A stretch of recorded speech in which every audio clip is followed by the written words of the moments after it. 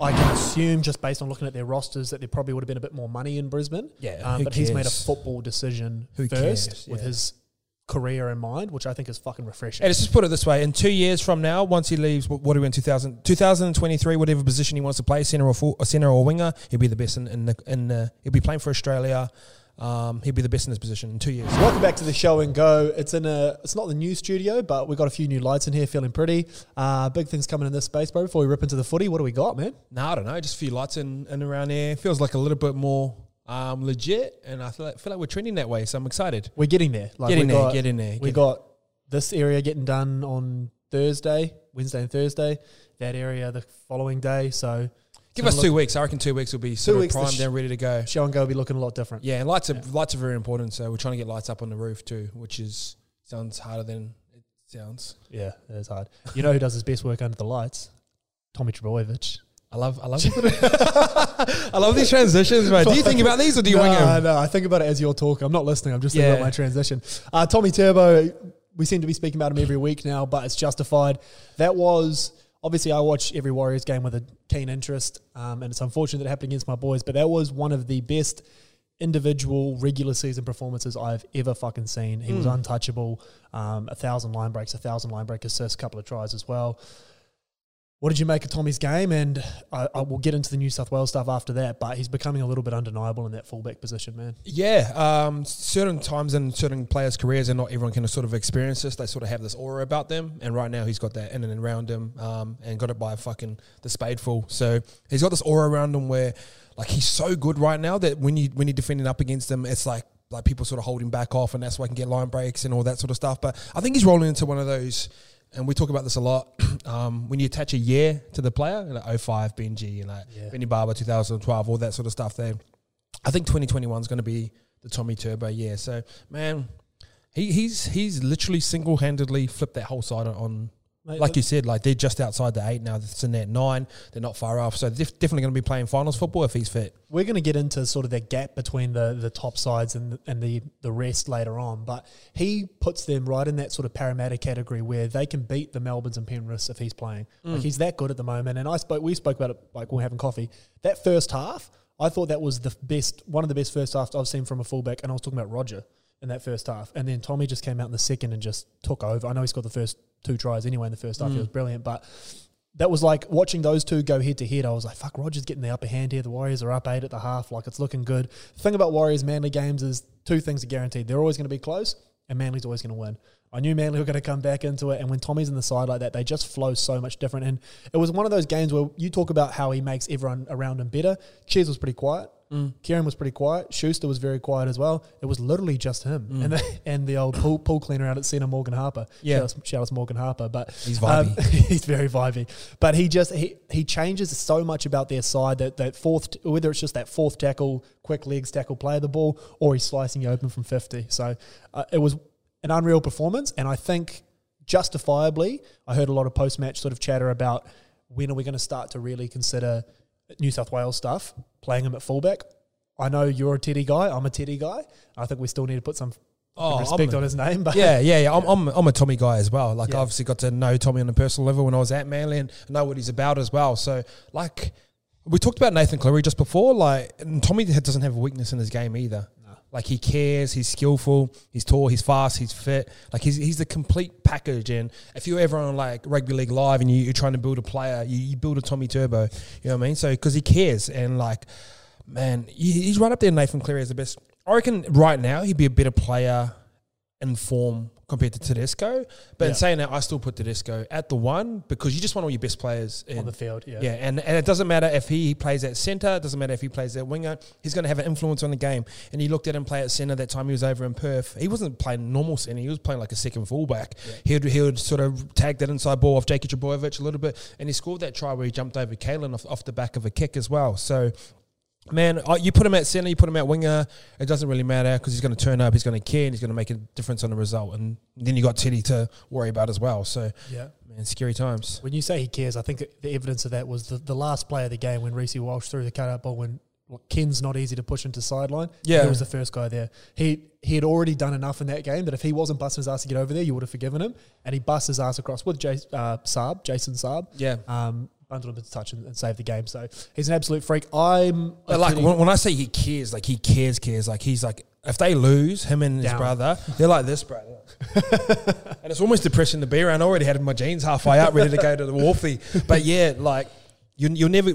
I can't think of anyone right now within there. Maybe Reynolds, Adam Reynolds, that cares about their club as much as the Trebojevics care about Manly. Yeah. I'm looking forward to the younger boy getting on as well. He was 18th man, I think, yesterday. Yep. The third Trebojevic, so that's going to be sick. Does he play the back row? I think he does, yeah. He's a big boy. Yeah. He had the old big forearm guard on, so that's a telltale sign you play in the middle. Apparently he's blessed by the Trebojevic gene as well. Oh, yeah. Got the tripod of doom on tripod him. Trebojevic. Yeah, so... Fuck. If some people just have it all, huh? Late Dally M charge. I know there was a little bit of whispers. I know he's come in very late, but he's going to be collecting 3 points that side just about every time they play. Yeah. So, like you said, no one's going to really take points off him. Ches might jag a game together. Yeah. Jakey does a lot of fucking grindy work, which is not really appreciated by Dally M. He's a 1 to 2 pointer most games. Yeah. So he can sneak up there, but anything sort of stopping Tommy is his own health. So yeah, I thought Jerome Hughes could have been, and we're going to move on to the Melbourne Penrith stuff in a second. I thought Jerome Hughes could have been a little Dally M smoky, but he's sort of blessed and cursed by the fact he's in such a good teim that Fox scores 6 tries. He's probably going to get a few Dally M points, money. Maybe a couple. Pappy, you know what I mean? So moving on to them then. Just quickly before we jump off that game, we spoke when we were coming in here about Sammy Walker, and a big storyline in that Manly game as well was Reece Walsh. Came on, he was getting load managed with his workload. Came on late, scored a try, almost set up the game winner. I tell you what, if he doesn't throw that to Ken and goes back off that big station wagon, he's a big chance, eh? I think he's a big chance. So, what did you make of what do you make in general? Like, not just talking about Reece Walsh specifically, but that whole load managing these young guys like that. I get it. Like, especially, like, I think you load manage different types of players. I don't think he's one that you need to load manage right now. He's 3 games into his career. He's played fullback. He played 5'8". Now he's come off the bench. Like, give him, like, a bit of stability. Hey, Reece, you're going to be our 6 for the next 5 weeks. I need you to focus. And when you're at 6, you're making about maybe 22 to 30 tackles. It's not like you're in the middle and you're tackling, like, big guys, you know what I mean? All the time. So, I don't think load management was the right thing for him. Yeah. Like I think you just throw him in and you get your best players on the field. I think Cody Nikorima probably moves to 9 pretty soon, or get Wade Egan to start the game there and get Cody off the bench, and get Chanel in there as well, because he was right yesterday. Chanel was very good yesterday. Yeah, he's keen. The good thing about he'll organise shape and around him, and I know it's not always the right plays, but he's throwing something at you. So he's not asking $1 million question, but he's not asking a hit up as well. So he's kind of asking those right questions, and he'll learn the game. I seen a post the other day that he's played under 3 first grade coaches, 3 different systems, and he's only about 25 games in. With the Baker Mayfield of the NRL. Yeah, pretty much. And like you forget about that type of stuff. He's willing on defense, so like there's not many halves that come up and try and put on a shot. He can fucking shot guys. Yeah, surprisingly, like he's surprisingly strong. So I think you just throw them 2 in, and Roger will steady the ship. But once Cody Nikorima's at hooker and starts getting offloads and stuff, he's really interesting to watch. So I think the Roosters have nailed it with what they do with Sam Walker. I think teams like whether you have a Reece Walsh or it's going to be Joseph Swiley, have a look at what the Roosters are doing, because they're sort of the epitome of how to do everything when it comes to club football, and they're jabbing Sammy Walker up left, right and centre to get him on the field, because they know that stability for him is playing as much as he can for as long as he can. You don't play him till he's busted and broken. Yeah. But if Sammy Walker can play, he's not coming off the bench, or he's not missing a game here and there just because he's 18. Yeah. If he can play, he's playing. So I think guys, teams like the Warriors and every club for that matter, can have a look at the Roosters example and say, that's probably how you should be doing things. They don't really tend to miss. Yeah, I do see the other side of it as well, but like he's 3 games in. Like he's fucking excited. He's 18. He'll work out the next day and won't even be sore. Like that's what it's like when you're 18. And like you just got to throw him in, man. Just got to bounce back off a bender as well when you're 18. Yeah, you can only learn so many lessons by training. You actually learn your education by being on the football, by being fatigued and seeing shape coming at you, and then trying to learn how to win games. And all that education is really important. You can't read about it. You can't really coach it. You can't really train about it. All that stuff can prepare you for it, but you learn it by actually doing it. You learn it by actually being in those and understanding what fatigue feels like, and you're under the bright lights and fucking the whole crowd hates you. You can only learn those lessons while playing NRL football, and you just got to throw them in. Throw them in, man. Jumping over to the big guns, we've spoke about it a few weeks ago, but I think it's worth bringing up again.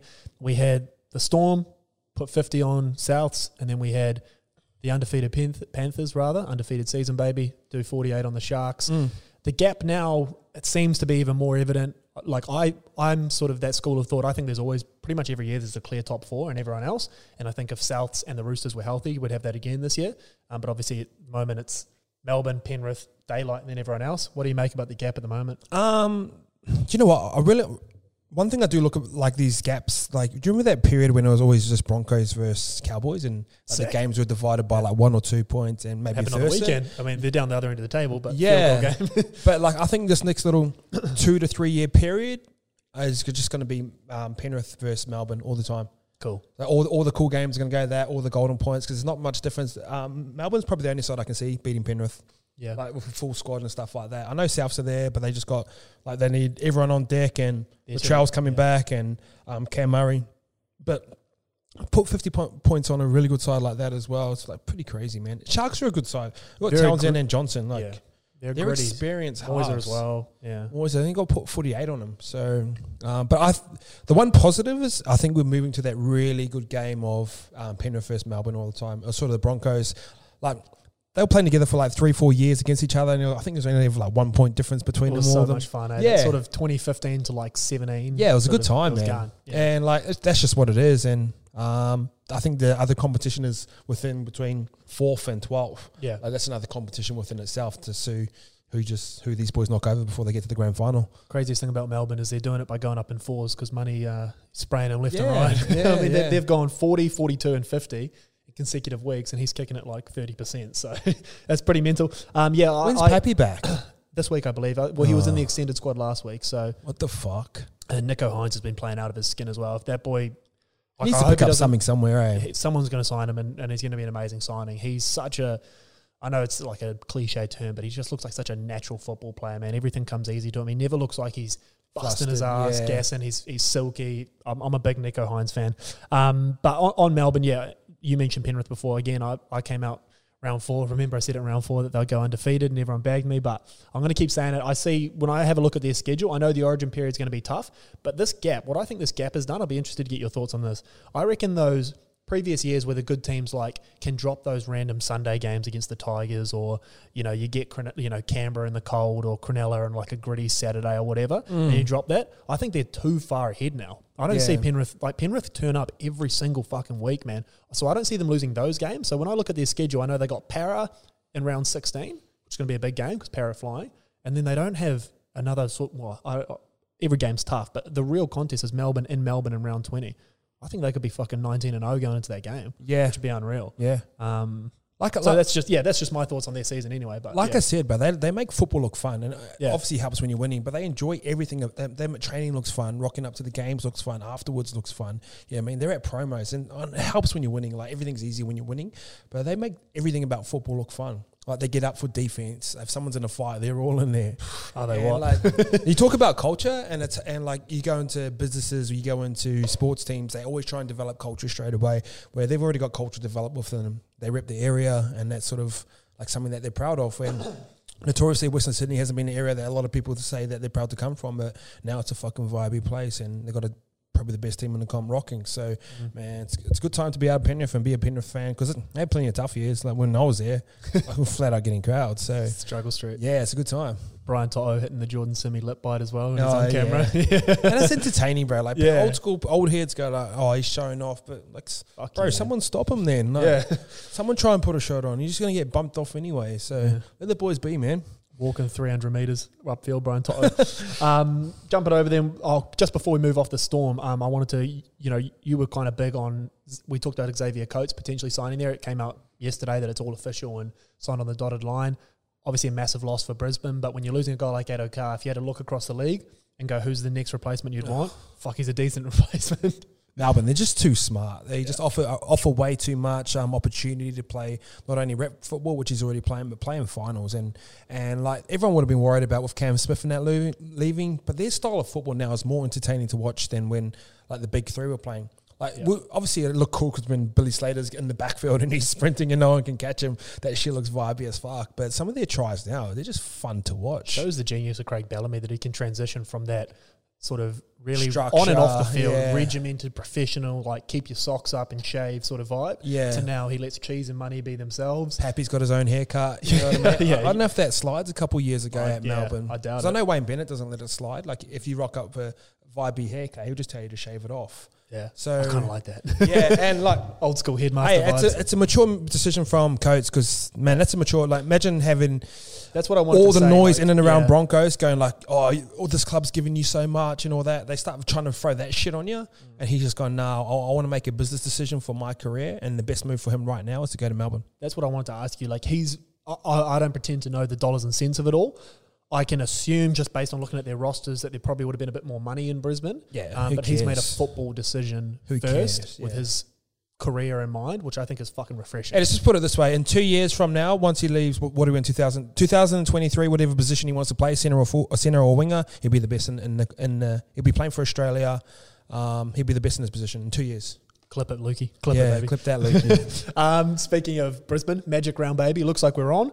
Yeah. Obviously, it was a bit of Yeah. a scare last week with all the COVID stuff, but unless something changes in the next 72, 48 hours, the boys are off, eh? Yeah, cool. This is going to be fun. Obviously, we get a lot of people coming up to us while we're out and about, but that's going to be like in a league-centric environment. It's Magic Round. A lot of people know that as well. So a lot of people associate us with league, and we do a lot of football content, and a lot of people know Simi and Chico and even Lukey to a point now, and Simi's in there as well. So it's going to be cool. We've set up to like people can go up and meet them as well. So we're going to let everyone know about where they're going to be.